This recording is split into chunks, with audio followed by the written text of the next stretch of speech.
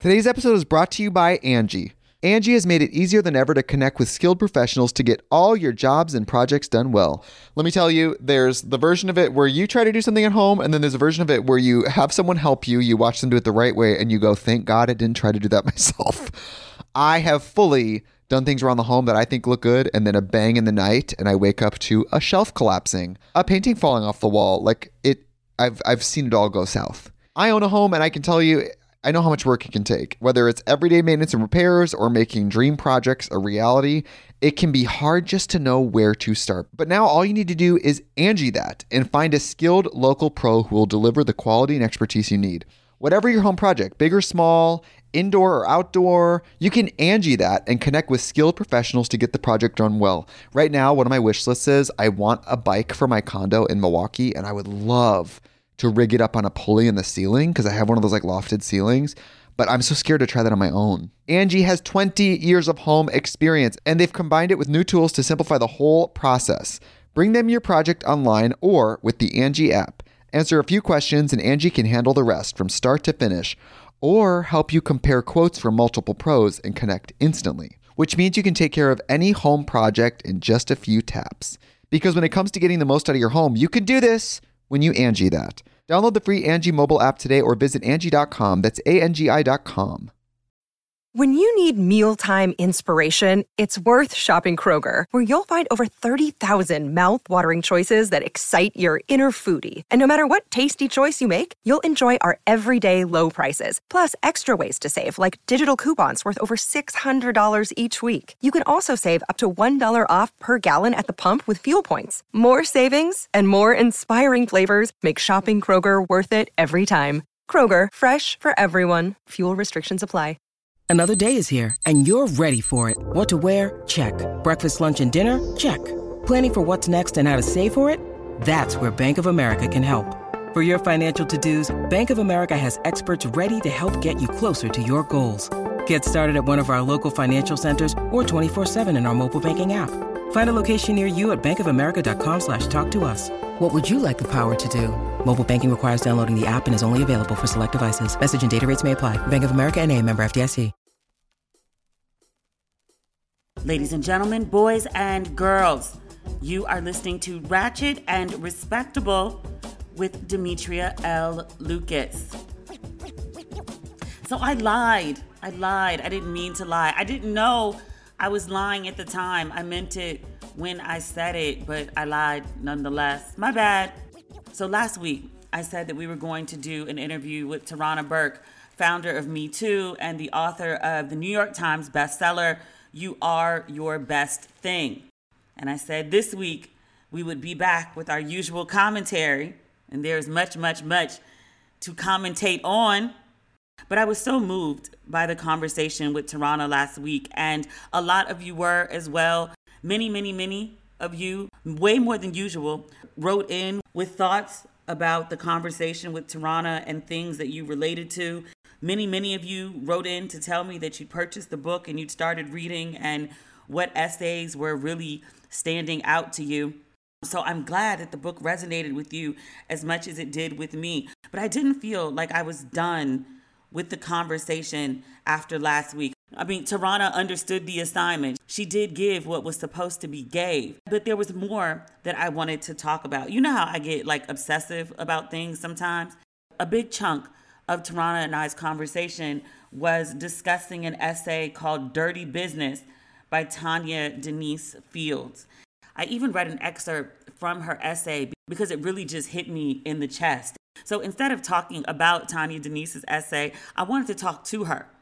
So I DM'd her and I was like, sis, can we? And she was like, sis, we can.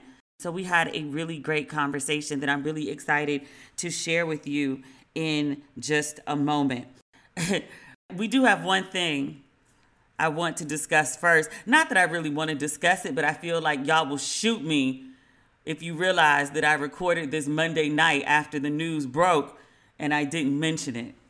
As a general rule, I don't really talk much about reality TV. Much of what you think is reality is not. Sorry to disappoint.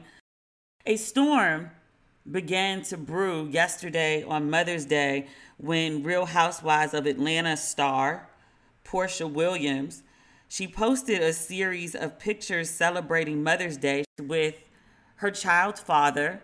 He's been an on-again, off-again boyfriend, fiance. I know there was a ring involved at one point, and then the ring went away. I honestly don't watch Real Housewives of Atlanta and don't follow the public storylines of the women. That said, she's posing with her children's father and then also with another man. And people in the comments pointed out, they said, well, one, she's wearing this ring. Does that mean she's back on with the kid's father? But if she's with the kid's father, why is her body language giving so much energy to this other man? Because I thought when I first looked at the pictures that the man who she kept resting her hand on his chest in every photo, I was like, oh, that must be the child's father. And then this other man is just some random man, because that's what the random man looked like. But it turns out the man who looks like the random man is the child's father, and the random man is her new boo, who also, I don't believe him to be recently divorced. I believe he's recently separated. So let me back up for a moment. Many people were confused by the presence of the child's father and then Porsha all up on this other man. So without even knowing the context, I was like, so wait, she spent Mother's Day with the child's father. She has him there, but she's all up on this other dude. Like, why does he even need to be there? That wasn't really making sense to me. Gentleman who Porsha is giving this energy to, it would turn out that his name is Simon. I'm not sure if he's an estranged husband or an ex-husband. One of those, of a woman that Porsha says that she is not friends with. However, Phelan, who appeared on Real Housewives of Atlanta for just a couple episodes one season, but she was introduced as Porsha's friend. Porsha and her sister and someone else that I'm not familiar with went to Phelan and her husband, because Phelan and the husband were together at the time. Phelan invited her friends to her home. They came in their bathing suits and they hung out with Phelan and her husband at their pool. It seemed, on camera at least, to be the first time that Porsha had met Phelan's husband. That was their introduction through this woman, Phelan, who was described as Porsha's friend. So people had a lot of questions, and Porsha addressed them today in a very lengthy Instagram post. She put up a picture of herself and Mr. Simon with his glasses on. She looks very beautiful in the picture. She's a gorgeous woman. She says of Simon, our relationship began a month ago. Yes, we are crazy in love. You go on Instagram official after a month? Okay. Yes, she is. She says, I know it's fast, but we are living life each day to its fullest. I choose happiness every morning and every night, tuning out all negative energy and only focused on positive wishes. He makes me so happy, and to me, that is what matters most. She also writes, for all of you that need facts, I get the optics, but Simon filed for divorce from a previous marriage in January. Okay, so that's why I don't know whether to call him estranged or ex. Is the divorce final? Because filing for divorce 5 months ago, it usually takes a little longer than that to get your divorce finalized. But I'm thinking like New York and Maryland, where you have to be separated for a year before you can even file. That may not be the case in Georgia. I don't know Georgia's divorce laws at all. So again, I don't know if this is an ex-husband or an estranged husband. I think it's better if he's officially an ex, but a man who got divorced in January, he still ain't right. You don't be married to a whole person in January and got your mind right by May. It's not possible. I'm telling you that as a divorced person, it is not possible. It's not enough time to do actual real self-work and figure out like the shit that you contributed to the demise of your marriage, which you need to figure out before you jump into another relationship. I know people do dumb shit all the time, but because it's frequent doesn't mean it's right or sensible or logical. So estranged is the best case scenario here, which is still a bad case scenario. Worst case scenario is you go on Instagram official with a man who's still married. Porsha spent Mother's Day. She appeared to have what looked like an engagement ring on her finger. And I was like, so he married and engaged? He won't be the first. My friend is going through a divorce right now. It's been going on forever. Her ex-husband is an ass. But he's also engaged to somebody else. And I said the same thing to her. And I was like, how you going to be engaged and married at the same damn time? That's a lot. Porsha had more to say. She said that she had nothing to do with their divorce filing. That was between the two of them. She's maintaining he filed for divorce in January. And I guess she began dating him in April. So that's 3 months between the filing for divorce. They're not divorced. I highly doubt he's actually divorced. I was like, sis? And I call you sis with love. You Instagram official with somebody else's husband? That's messy. He's messy and so are you. Messy mofos make messes. What old folks like to say? You lay down with dogs, you get up with fleas? Sis, I'm telling you what I know. You about to be itching. Both of y'all. But maybe, just maybe, hear me out. Y'all might deserve each other. Like, I'm all for, be happy, caution to the wind, live your life, find joy, blah, blah, blah. I don't say this is messy out of some sense of respectability politics. I say it's messy because it's messy. It's unnecessarily risky. And it looks grimy as shit. One thing that I'll give Porsha that may or may not be working in her favor, just because you're called friends on TV does not mean you're friends in real life. I genuinely don't watch the show. I don't know if there was another storyline that emerged from this character being introduced. I assume there was more to the story than we just went to this woman's house and that was it. And I'm taking total stabs in the dark here. She may have had a conflict with another cast member, and this was a way to bring her onto the show. We're going to introduce her character through you. Again, all this shit is scripted. And just in case you're like, well, that was your show. Yeah, there are producers that are on my show that work on this show. Just FYI. I don't know. I remember on my show, we went on this boat ride on the final episode, and it was attributed to, well, Demetria is a blogger, so she gets all these perks. And so Demetria is going to say she got an offer to go on this free boat ride, blah, blah, blah. That's not how that happened. The producers wanted a beautiful setting for the finale. We were a first season show, so we didn't have a big budget to go on vacation. They couldn't finagle hookups from the tourism board because, again, first season show, unproven. So tourism boards didn't want to churn out the money. That's who pays for those trips, FYI. That's why they're thanked in the credits, because they foot the bill, at least a large chunk of it. But for that final episode of season 1, the producers, they wanted something very sexy in New York as the setting for the final episode. So they were like, okay, we secured this boat and this is how we need it to be introduced. So Demetria, say this way, and we're going to shoot it 4 or 5 times and from different angles and until you get the lines right. Okay. So is Phelan really her friend? I have no clue. It looks bad, but she does kind of sort of have an out here where she might not be as grimy as she seems. She actually genuinely may not be friends with this woman. Knowing what I know, especially about reality TV, I can't throw her under the bus for being friends with the woman. Because hanging out at somebody's house and that's your homegirl, and then you start fucking her husband and then go Instagram official with him while the divorce is still pending.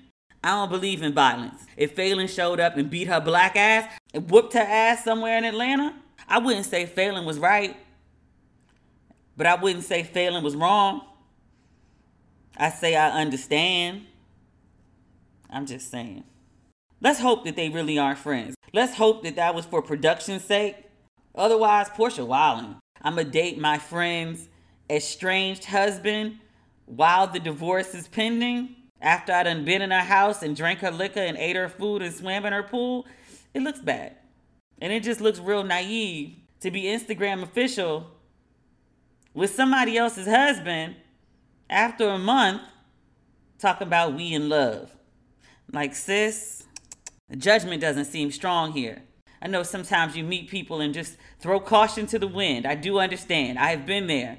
I also managed to keep that shit off the internet so I don't get clowned and embarrassed. Let me tell you something. One thing that's been consistent with a lot of men that I've encountered in my life is they will embarrass you. That first 30 days is one person. Steve Harvey always says, 90 days is when you meet the real person. It's actually more like day 31. People can't even hold out for like a whole probationary period anymore. They'll give you a good 30 days. And then after that, it's like, well, here's who the fuck I am. So sis jumping out here real bold. I mean, and this dude is just as messy as she is. Whether she's friends with this woman failing or not, this man is the one who is married to her. The kind of dude who will embarrass himself by dating a friend of his estranged wife or a woman he was introduced to through his ex-wife because she came to their home. That's a grimy dude. So I don't know if Portia has picked up on that. Like maybe all she sees is the dollar signs. Apparently he has a lot of money. You ain't married to him to access it yet. And Sister Farron gonna take a good chunk of it.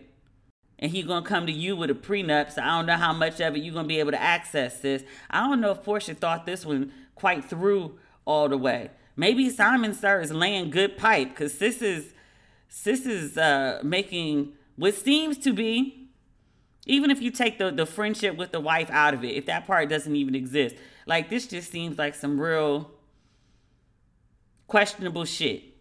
This just seems like some real unnecessarily risky shit.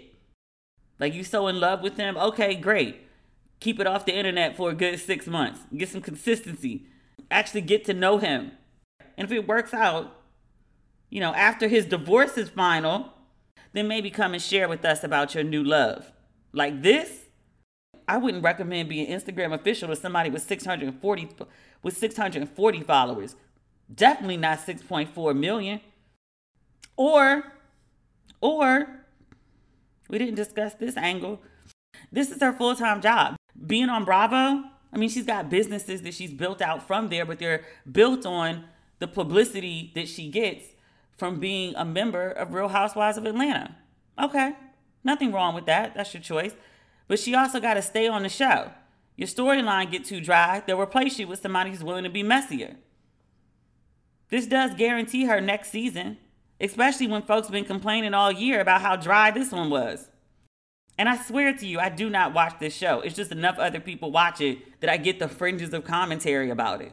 But she's definitely getting a peach and a check next season with this shit. Maybe that's what it is. I don't know. One last word. I hope it works out for her. I genuinely do. And I only say that because I don't like seeing black women publicly embarrassed. Because this man is just as messy as she is.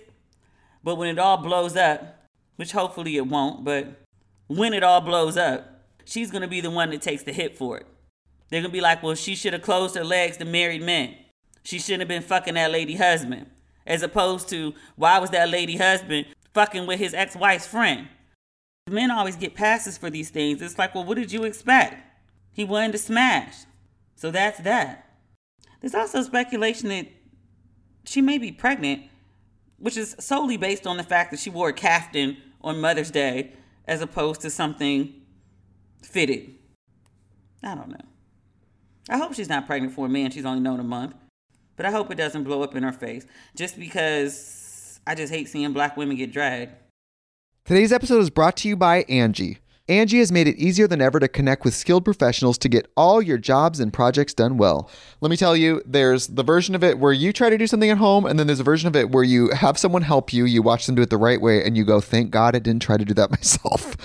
I have fully done things around the home that I think look good, and then a bang in the night, and I wake up to a shelf collapsing, a painting falling off the wall. I've seen it all go south. I own a home, and I can tell you, I know how much work it can take. Whether it's everyday maintenance and repairs or making dream projects a reality, it can be hard just to know where to start. But now all you need to do is Angie that and find a skilled local pro who will deliver the quality and expertise you need. Whatever your home project, big or small, indoor or outdoor, you can Angie that and connect with skilled professionals to get the project done well. Right now, one of my wish lists is I want a bike for my condo in Milwaukee, and I would love to rig it up on a pulley in the ceiling because I have one of those like lofted ceilings. but I'm so scared to try that on my own. Angie has 20 years of home experience, and they've combined it with new tools to simplify the whole process. Bring them your project online or with the Angie app. Answer a few questions and Angie can handle the rest from start to finish, or help you compare quotes from multiple pros and connect instantly, which means you can take care of any home project in just a few taps. Because when it comes to getting the most out of your home, you can do this when you Angie that. Download the free Angie mobile app today or visit Angie.com. That's ANGI.com. Discover why critics are calling Kingdom of the Planet of the Apes the best film of the franchise. What a wonderful day! It's a jaw-dropping spectacle that demands to be seen on the biggest screen possible. I need to go. Hang on. It is our time. Kingdom of the Planet of the Apes. Now playing only in theaters. Rated PG-13. Some material may be inappropriate for children under 13. So can we talk about the rest of everything else next week? We're going to have to, because we're about to talk to Sister Tanya Denise Fields. She is the author of Dirty Business, an essay in Tarana Burke and Brene Brown's New York Times bestseller, You Are Your Best Thing. She is the founder of the Black Feminist Project, and I am completely enamored with her writing. After I read her essay in this book, I found her online, and I was all up in her Instagram, reading her captions. I found as much of her writing as I could. She is a phenomenal writer, which is a product of being a phenomenal thinker. So I'm very, very happy that she agreed to come on Ratchet and Respectable and speak with us today. Please welcome Tanya Denise Fields to Ratchet and Respectable. I am so excited to speak with you. I don't know if you had a chance to listen to last week's episode. I talked to Tarana about You Are Your Best Thing, New York Times bestseller. Congratulations. I know, it's so real. Thank you. You're so welcome. But we spent a significant part of our conversation talking about your essay, which is the third one in the book. And I was like, we done talked about Tanya. We done read excerpts from Tanya's essay. I should probably just go ahead and get Tanya on the phone and see if she'll come talk to us about shame and radical Black joy, I think is how you refer to where you are now. And the thing that I was most interested in speaking to you about is you talk about all the things that you were ashamed of. And there was a long list. And like you, I also have a long list. I'm not as bold as to list them all in a New York Times best-selling book. I wasn't quite as bold either. But like that first draft, Tarana was like, she's a Virgo too. We both Virgos, so we talk very directly. And Tarana was like, this is cute, but this, I need you to go further. Like, girl, like I've advocated, I'm making sure people getting paid what they worth.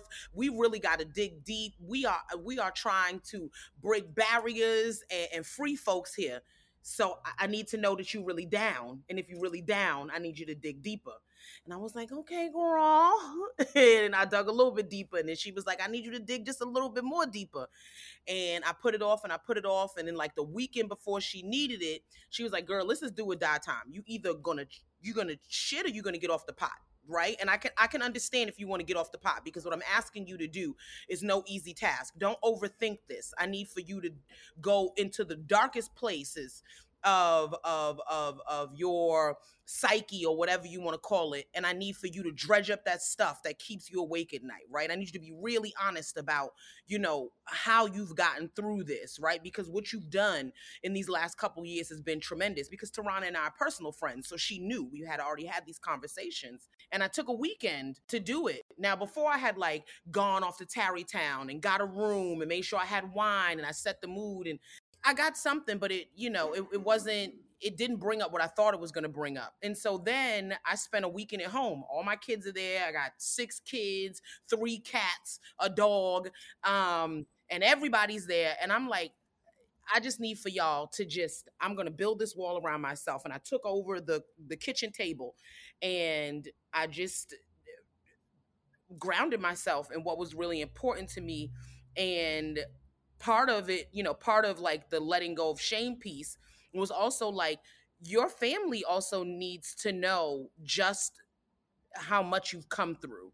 And so they got to see all of it. They got to see me dancing. They got to see me crying. They got to see me dancing while crying. They got to see me laughing.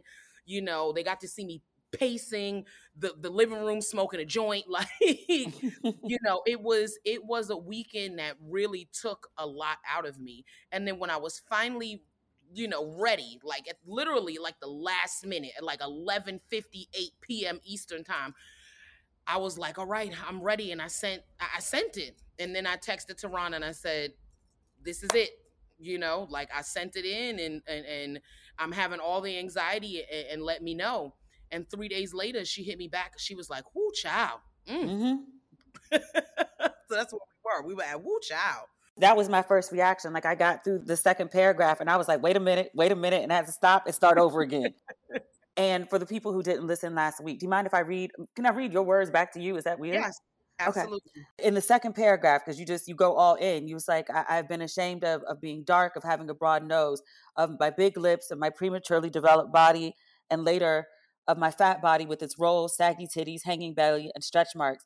I have felt deep shame for not going to a better school, for not getting a good traditional job, for my struggles, for my literal hunger, for having 6 babies with 4 men who abandoned us. Sometimes I was ashamed of being the one who stayed. I want to know how you get to the place, and not just sitting down in the living room and writing this, but there's a place that you have to get to overall in your life where you can just make a list of your shit and put it out into the public and just be like, well, that's what it is. Right. For me, I had spent so much time online in the in the sort of public eye online, there is like, being visible, like Cardi B visible, right? And then there's like these orbs online where people are like, Facebook famous or IG famous or Twitter famous, and I am a Facebook fame. And so I spent an inordinate amount of time several years ago being trolled by folks who all of those things that I listed, people would use to needle me, get under my skin, to evoke a response that they felt was rooted in shame and that I rightfully should be ashamed of. And then it got to a point where it was like, all right, well, bitch, I am fat. Like, so? Like, is that the worst thing in the world to be?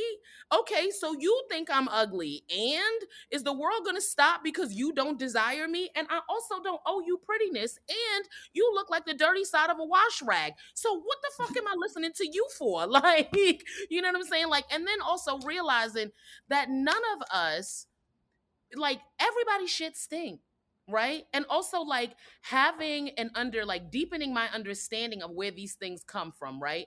Like reading folks like Sonia Renee Taylor, who's also in the book, who again, as a personal friend, has taught me so much about like how, fat antagonism and anti-blackness and misogynoir is directly related to capitalism. Like, girl, if you feel this way, it's because somebody intentionally made you feel this way. It was from getting coaching from people like Stacey Shelton, who was like, girl, you don't just go get self-esteem. Like, it's not just, like it wasn't delivered by Amazon. Like, this is something that is intentionally embedded in us as Black women and Black femme presenting folks, right?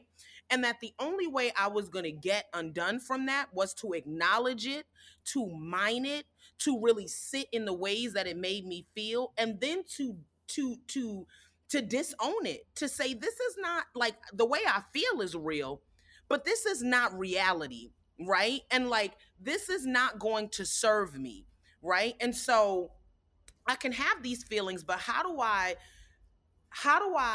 sit in it enough and then be like, okay, this is a useless feeling that is only going to continue a cycle of being stuck and a cycle of shame that will color the decisions that I make. And then those decisions may not give me the kind of outcome that I see for my life.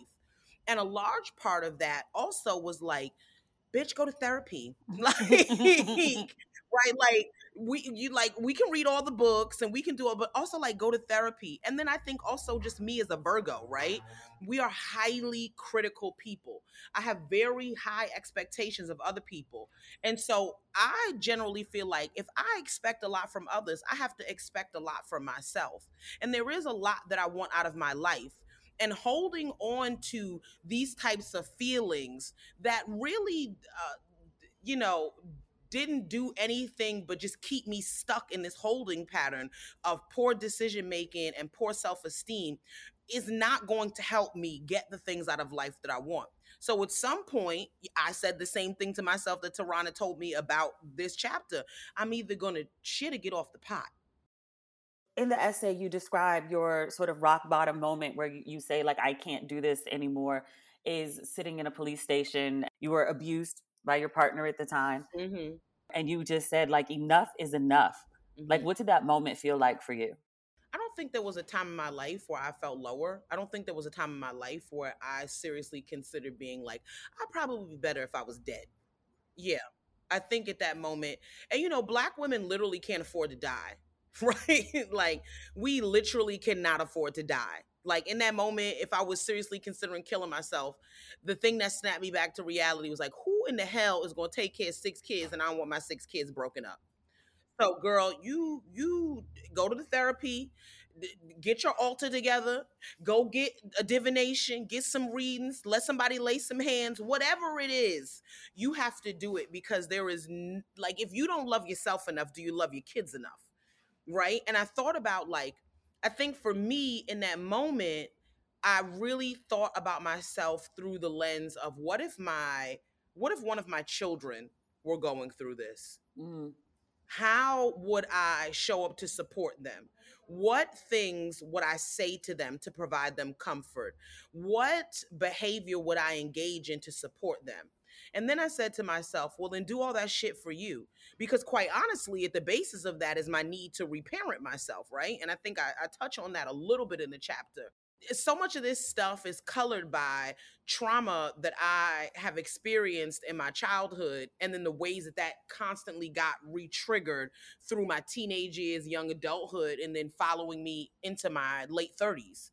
I was like, you need some things, and you know what you need, and now you have to get healthy enough to give those things to yourself, because nobody else is going to give them to you. And if you don't give them to yourself, you will be incapable of giving it to your children. And do you want them to inherit this sort of warped, irrational, fear-based way of going out here in the world? I want my children to be tremendous. I want them to be courageous. I want them to be bold. So, kids are gonna do what they see, and do what you do, not do what you say. And so for me, I was like, yeah, then I need to be doing these things. I need to be showing up for myself. I need to be supporting myself. I need to be affirming myself. I need to be gentle and loving with myself. And that's a process. Because one of the things that I keep saying this, like, one of the things that I loved about your essay, it's because I really loved your essay, if that's not really clear. You talk about the ugly process of self-work. Mm-hmm. Online, it's been reduced to, like, I went shopping, or I took a bubble bath, or I went on vacation, or I went to the spa. But really doing, like, the work of getting out of your own way and, like, digging into your mess is just ugly and not pretty, and it takes forever, and it's an up and down and back and forth journey. Can you talk about, like, what that process is? I've been going to therapy on and off for over a decade. But that's like, you can go to school and still not learn shit, But it was only in the last couple years where I really had to, be like, okay, well, you've ballooned. I've always been, from the time I was like 10, I've been a big girl, a fluffy girl, a fat girl, however you want to say it.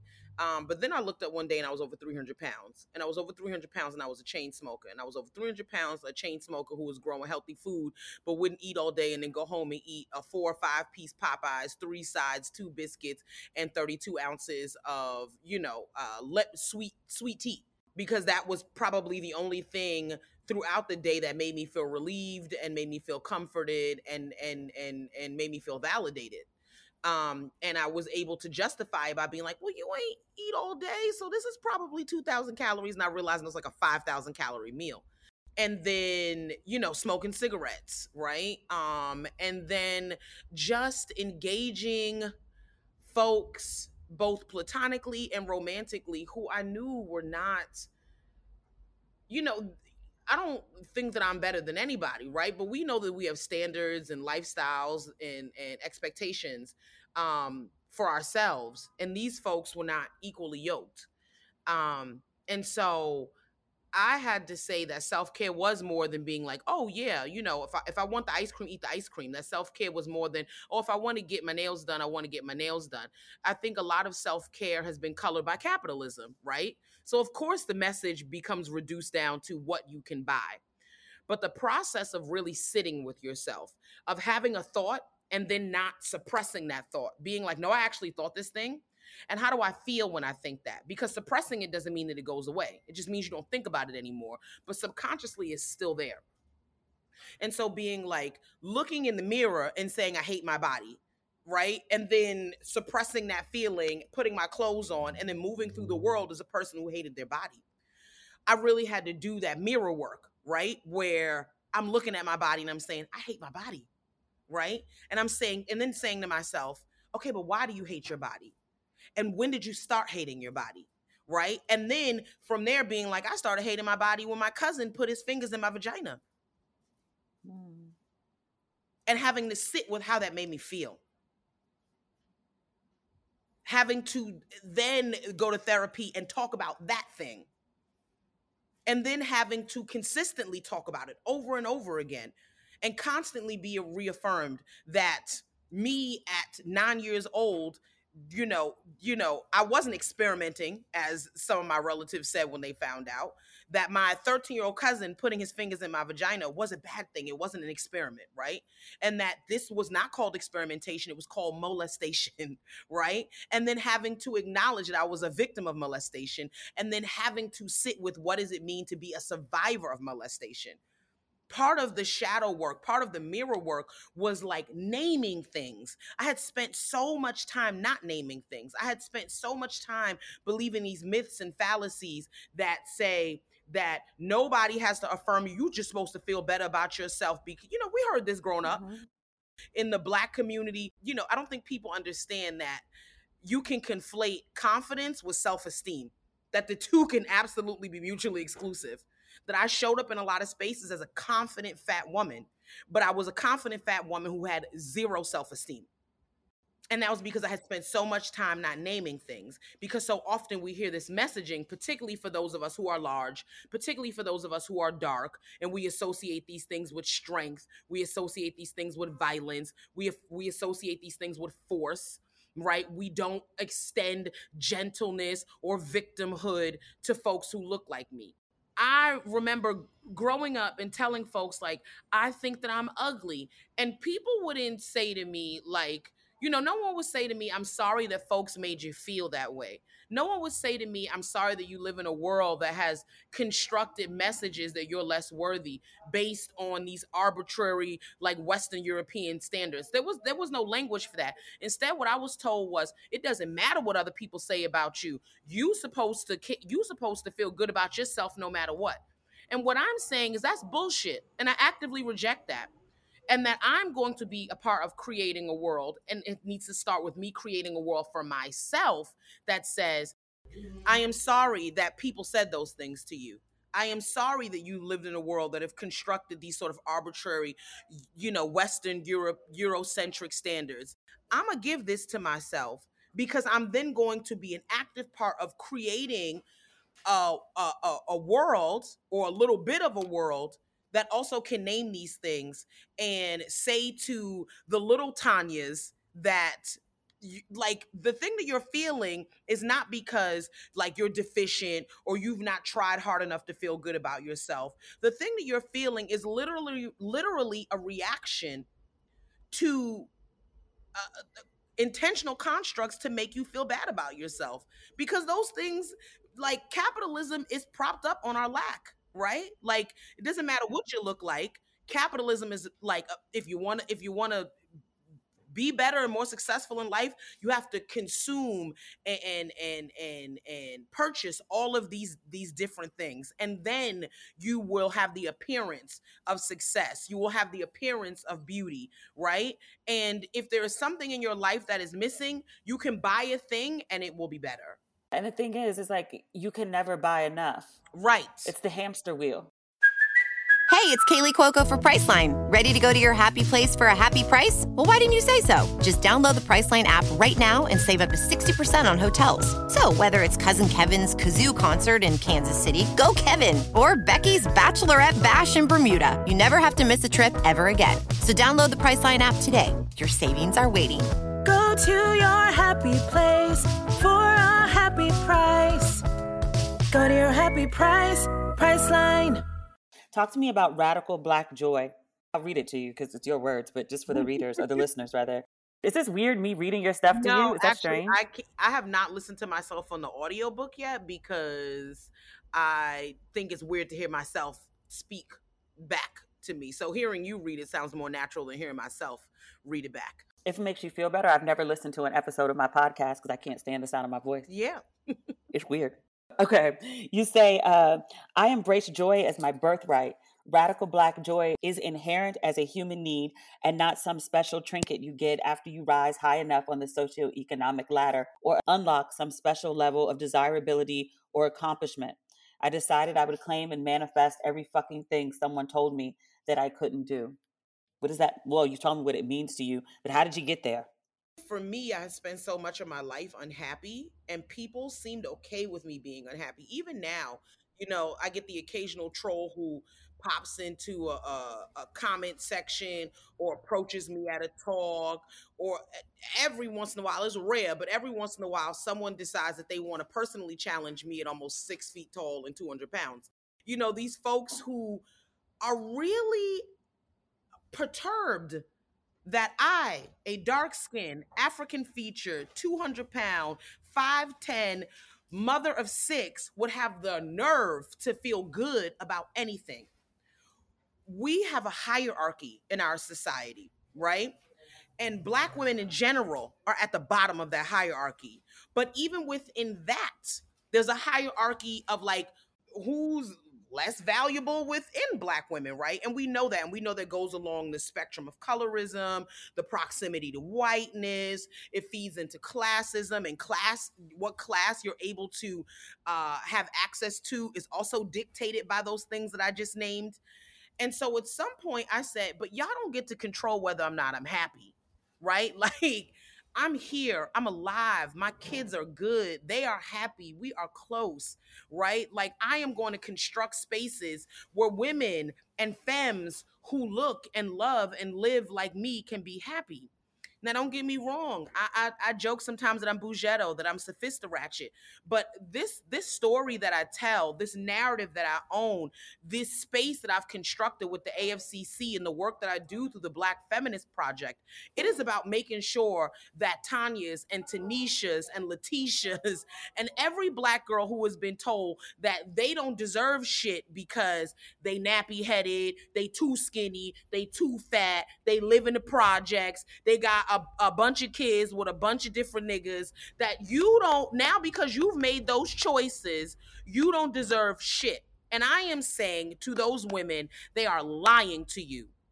They are lying to you because their self-esteem, their aspirations, their imaginations are so limited that this needs to be true in order for them to believe that they can be successful.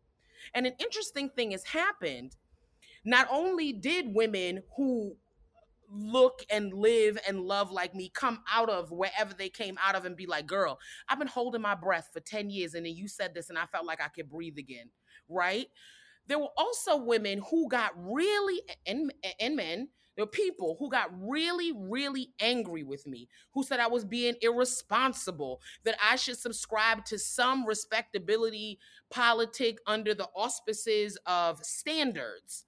And that if I did not do so, then somehow I was enabling or congratulating, as Boyce Watkins said about me, baby mamaism. And I don't own that responsibility. We are all inherently deserving of joy. We can have all the conversations, the nuanced conversations. We can get into all the minutia about, what success looks like for us. But none of that happens in the absence of joy. It is literally what you ground yourself in. It is the thing that gives you faith. It is the thing that gives you hope. And faith and hope are the things that will drive you forward, that can tell you, I say this thing a lot online, you have the right to change your mind. If something in your life has not been working, you have the right to change your mind. For the longest time, I just needed to, I held on to these poor relationships with my kids' fathers because I was like, one of y'all niggas gonna marry me. I need to get married. I can't be nobody baby mother no more, right? And then at some point I changed my mind. Marriage became not so important to me anymore. I got married and stayed married for 2 years and was like, this is a bad decision. But it's so funny. It's just like whether you're a quote and unquote baby mama, whether you're like a wife who doesn't believe in submission, or you get married and you don't have kids fast enough. Like there's like this arbitrary set of rules of like what women are quote and unquote supposed to do. And I've never really figured out what they all entail because they keep shifting. Right. That's the thing. That's the thing about respectability politics. I just gave a talk about this at the University of Northern Colorado. This is what I was telling those students, many of them students of color, many of them Black girls and women. The goalpost keeps moving. That's the thing about respectability politics. Some arbitrary portion of the status quo gets to decide what is respectable. And then as soon as you achieve that level of respectability, you know what? Actually, that's not good enough. We're going to do this thing over here. And so for me, I was like, if it's going to keep moving, if it's going to keep shifting, well, then I'm going to do what the fuck I want to do anyway. Because that's the thing that's making me happy. If I'm not terrorizing, maligning, subjugating, disenfranchising somebody else, then I'm going to do what the hell I want. Because I literally get to construct the world around me. Now, there's some things that I just don't have no control over. Police brutality, state-sanctioned violence, intimate partner violence. Like, I don't get to control how those things show up in the world. But my joyfulness, I get to control that. And I really do look forward to the day when Black joy is not seen as radical, right? The only reason it is seen as radical is because we live in a world that is intentionally and consistently making conditions that result in us being unhappy, and that result in us not having access to joyfulness. It's hard to be joyful when your lights are out. It's hard to be joyful when you go up in your neighborhood and it's over police. It's hard to be joyful when you are the victim and the survivor of sexual assault and there is a criminal justice system that doesn't give a fuck about making sure that it restores some justice to you. Which brings me to my next point. It's hard to be joyful in with a penal system that is rooted in antebellum slave trade and doesn't give a good goddamn about restorative and transformative justice.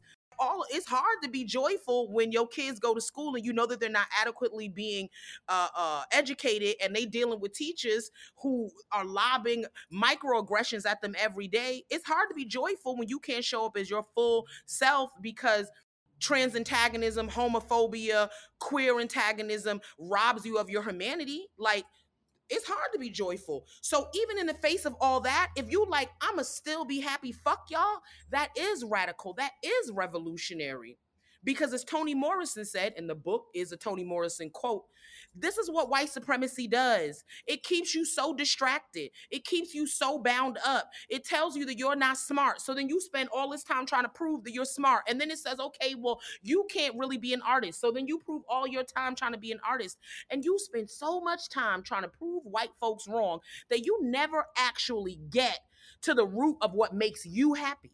To actively focus and spend time trying to rob people, actively, willfully, purposely, intentionally trying to rob people of their joy. That's some diabolical shit. Yeah. And it's diabolical and it's pervasive because then we all learn to do it and we enact it on each other intracommunally.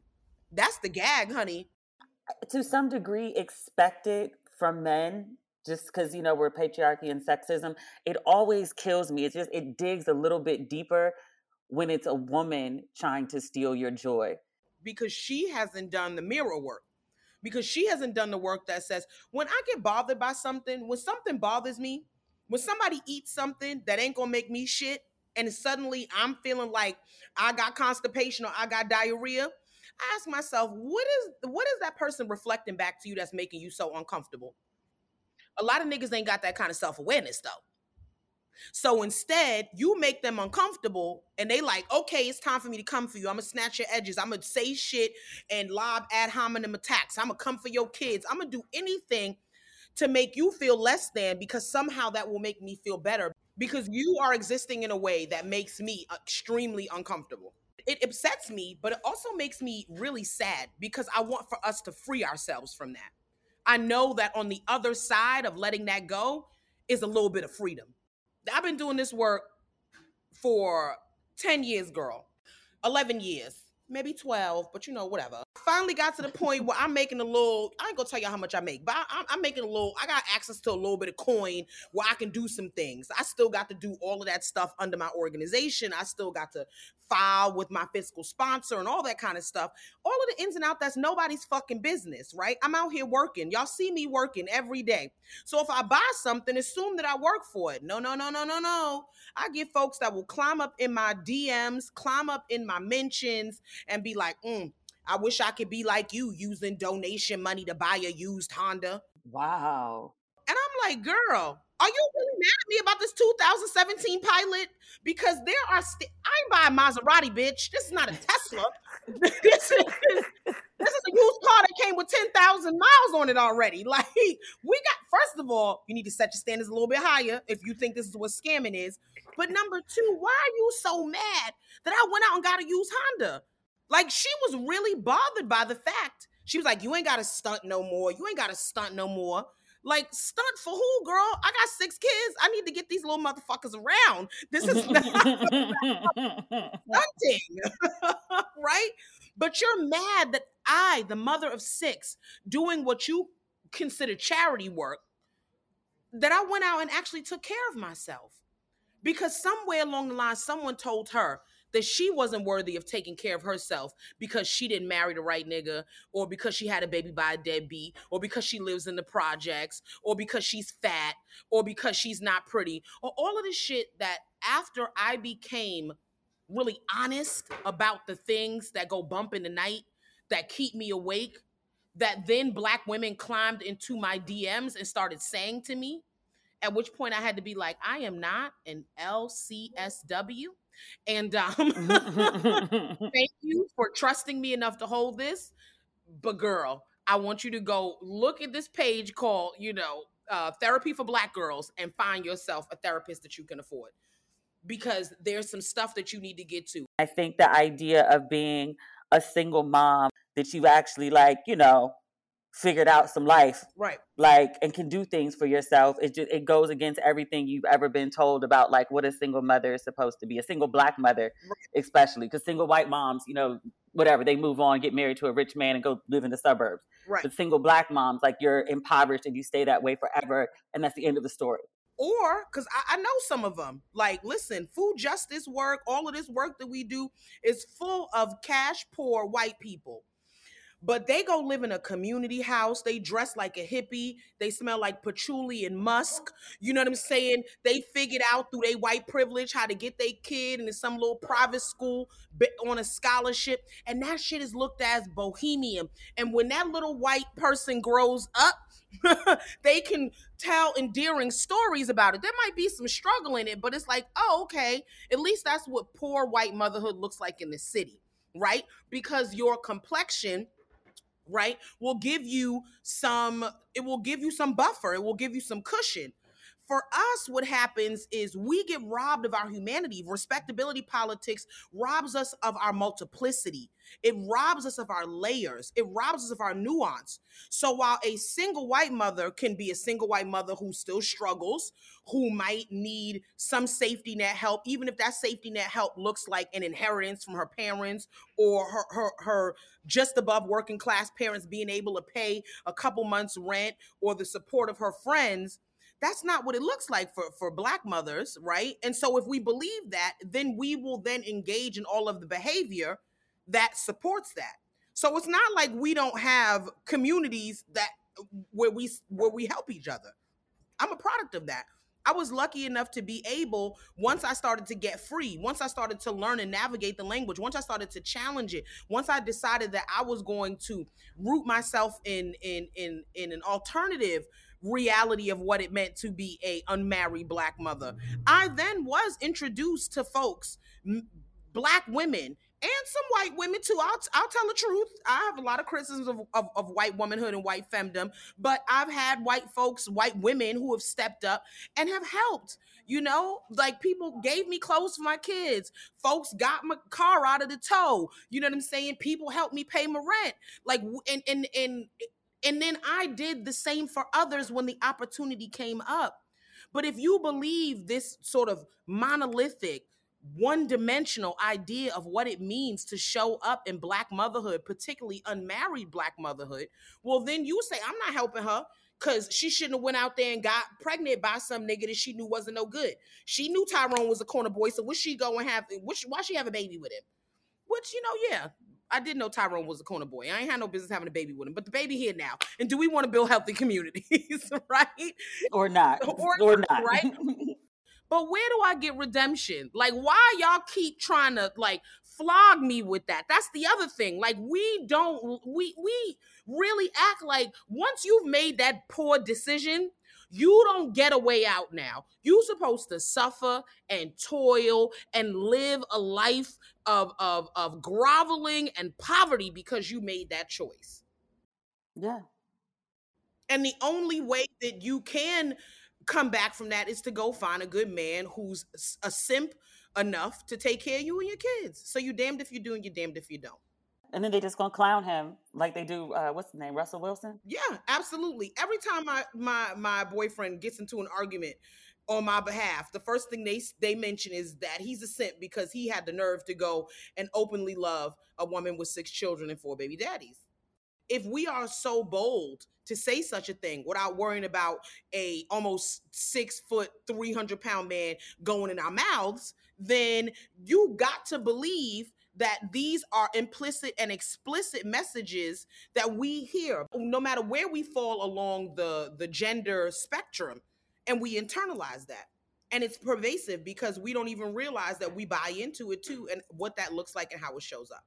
Very often I ask, like, what is the right thing for Black women to do? Because it seems like it's a catch-22 no matter which way you choose. And I think it just all goes back to like the profound misogyny, women in general, but especially for Black women.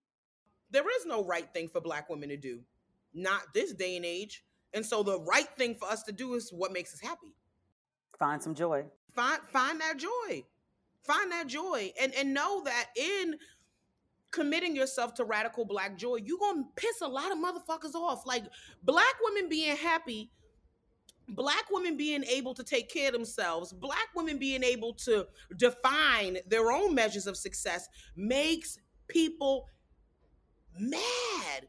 And it don't matter who the people are, white people, Black people, everybody in between, women, men, non-binary folks, like everybody's included. Everybody. Look at look at the way they dragged Patrisse Cullors for being able to buy a house. Like, we were all ready to believe the worst. She's a scammer. Then I'm not saying that the Black Lives Matter movement is above reproach. I'm not saying that individual activists are above reproach. I'm saying that motherfuckers were literally mad that this woman who is an academic, who is a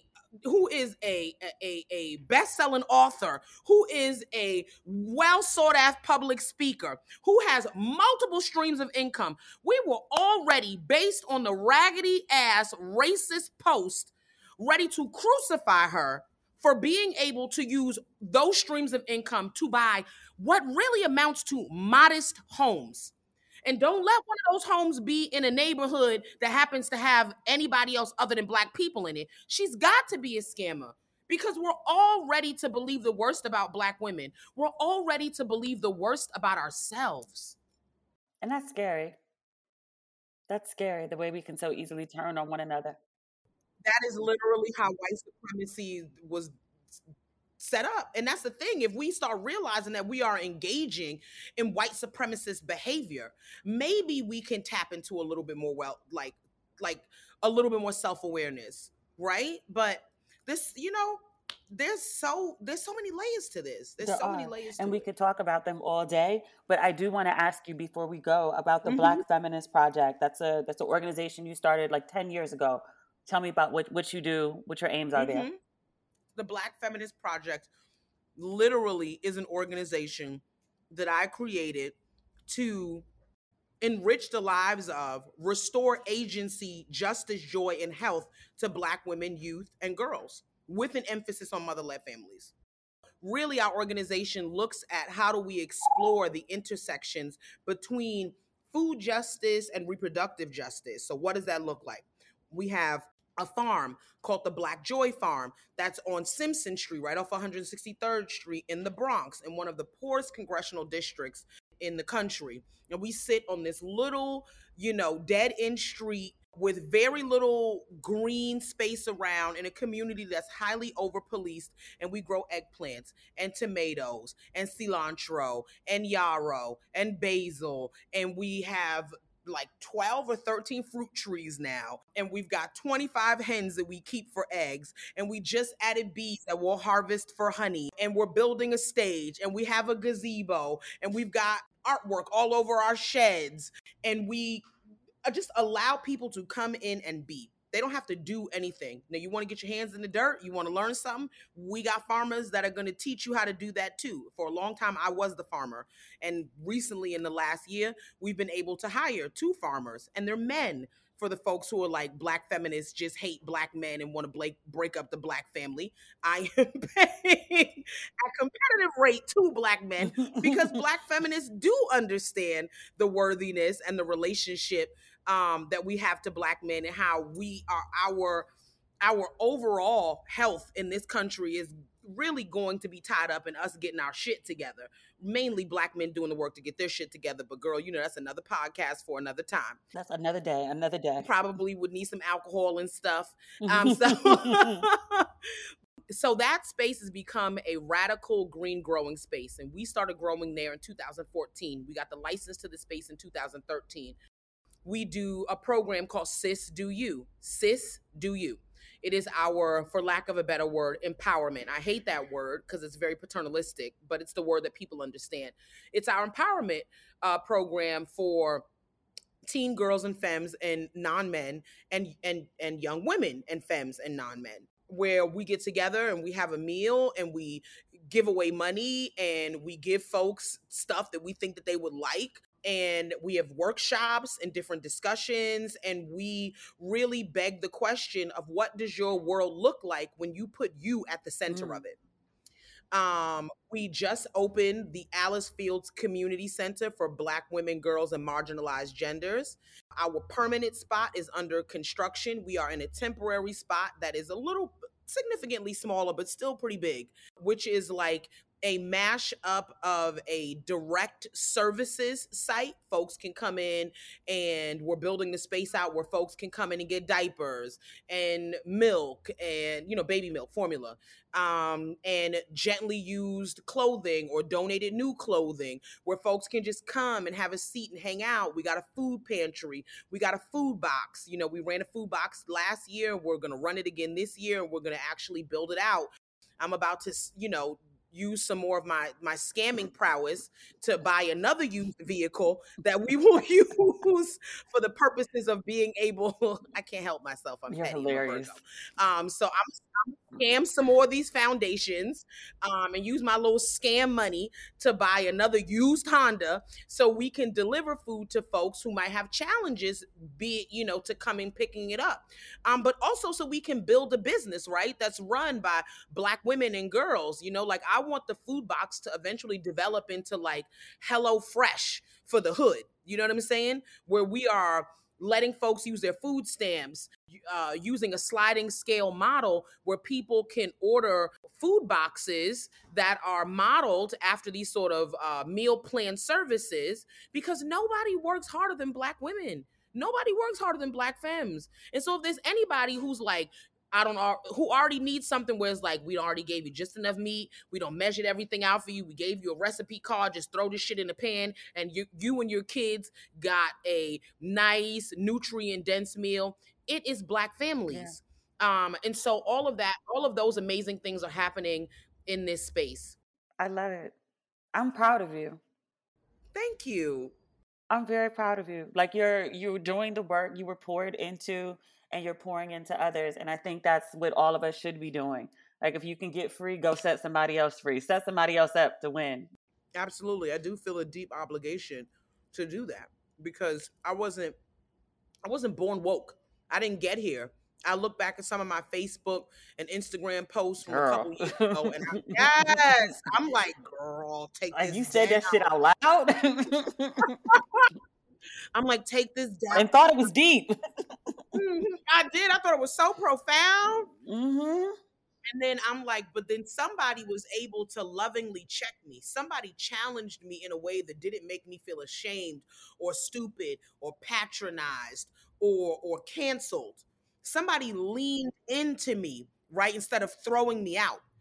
And so I feel a deep obligation to do the same thing. And I'm not interested in convincing folks who have already decided they're right. I know everybody ain't coming. But for those where I say something and they might say, oh, you know what, Sib? I'm going to sit in this for a minute. I'm going to weather this discomfort. There might be something there that I need to unpack, right? Or I never thought about it this way. Then I'm here for those folks. And I also try to keep myself, humble as well, and realizing I'm not above reproach. I was traveling today and my deputy director hit me up and said, I think we should do a thing. And I was like, I don't really want to talk to this person. I don't think anything productive is going to come from that exchange. And she said, you might be right, but here are our ideals. And we don't ghost Black women and we don't abandon Black women. And even if you think that the conversation won't yield any productive outcome, it's worth having. And I sat with that for a minute. And then I said, thank you for holding me accountable. I appreciate you. Because I knew that she was right. I knew that in that moment, somebody had to hold a mirror up to me and be like, girl, you teetering on being a hypocrite. And I had to be willing to sit in that discomfort and acknowledge that. And that's what loving accountability looks like. Thank God for the deputy director and the other women and men like them and others like them. Yep, absolutely. Help us grow beyond ourselves, get out of our own way. Get out of our own way. Absolutely. Because that's what it is. Because it's sometimes I want to be like, oh, it's you. No, a lot of time it's me. Yeah, that's the hard part. Because you can't run from yourself. You can try. And there are lots of us who are out here in a lot of pain, abusing all that variety of substances or engaging in behavior that's maladaptive because we are trying to run from ourselves. And no matter what you do, you just can't. No matter where you go, there you are. There you are. There you are. Thank you, Madame Tanya Denise Fields. Thank you, boo. Thank you for this book. Thank you for opening up. Thank you for being you. Thank you, Demetra. I appreciate you. I really do. Thank you. And I'm proud of you too, by the way. I've been a follower of yours for a good long while. When you jumped in my DMs, I swear to God, I slid out of my seat and I was all snapping like, yes, I've been seen. So I appreciate you and I'm proud of all you've done and the ways in which you've given me language, the stuff of like reading your stuff and us talking about our own ways in which we value ourselves. And it's okay to say no, full stop, and it's okay to have boundaries, full stop. You've been one of those people that's helped give me the language or challenge language and deconstruct language. You've been one of those Black women who's like helped me on this path of Black radical joy. Thank you. I have tears in my eyes. Thank you very much. I appreciate that. Wow. I'm not going to say it because I say it after every interview. I'm going to say it. Wasn't she amazing? I'm so glad that she came to join us on the show. Woo! For those of you who have not picked up You Are Your Best Thing, and just for clarity, I don't get a kickback of anything off this book. And if it wasn't really amazing, I wouldn't be talking about it, even if one of my close friends wrote it. Because I'm not going to have y'all in my inbox talking about, I bought this book because you told me to buy it and it was trash. I don't want them problems. I'm good. Thanks. So that's this week for Ratchet and Respectable. I did, as promised in a previous episode, I didn't lie about this. I did put the Don't Waste Your Pretty V's on the site. So if you've been waiting for a white gold Don't Waste Your Pretty V, they are available now from small to 2X. So if you want one in your size, you may want to go to the site now. We also have the regular tees in white and gold and also pink and red. The books are back on sale. I'm signing books again. And also the coffee mugs. The sweatshirts are no longer on the site. I'll bring them back in the fall. And if you know me really, really well, if you've been a longtime listener of Ratchet and Respectable or a reader of my work or followed me online for quite some time, I think you know something's brewing. Some of you picked up on it because you know my social media habits and they're like, where you been? You ain't been just chatting. You ain't been posting. What you doing? I've learned not to make announcements until contracts are signed and checks are cleared. But there's a lot of goodness, potentially, coming down the pipeline. I look forward to making an announcement sooner than later. I would encourage you to get your Don't Waste Your Pretty stuff while it's still at the current price. I'm joking, sort of. Okay, that's it for this week's episode. We will talk again next week. I promise you, I'm not lying this time. I promise you, next week we will be back with the regular format. Maybe Friday. I'm still trying to secure this interview that I want. It's not about this book. We're moving on from this book, at least for the sake of the podcast. So that's that. But thank you as always for tuning in. If you need some Ratchet and Respectable in your life between now and Friday, Twitter, Instagram, Facebook, at Demetria L. Lucas. And if you wanted to pick up those Don't Waste Your Pretty shirts, or the mugs, or the signed books, you can get them on DemetriaLLucas.com. All right, that is everything, or that's what I'm giving. We'll talk again on Friday. Okay, bye.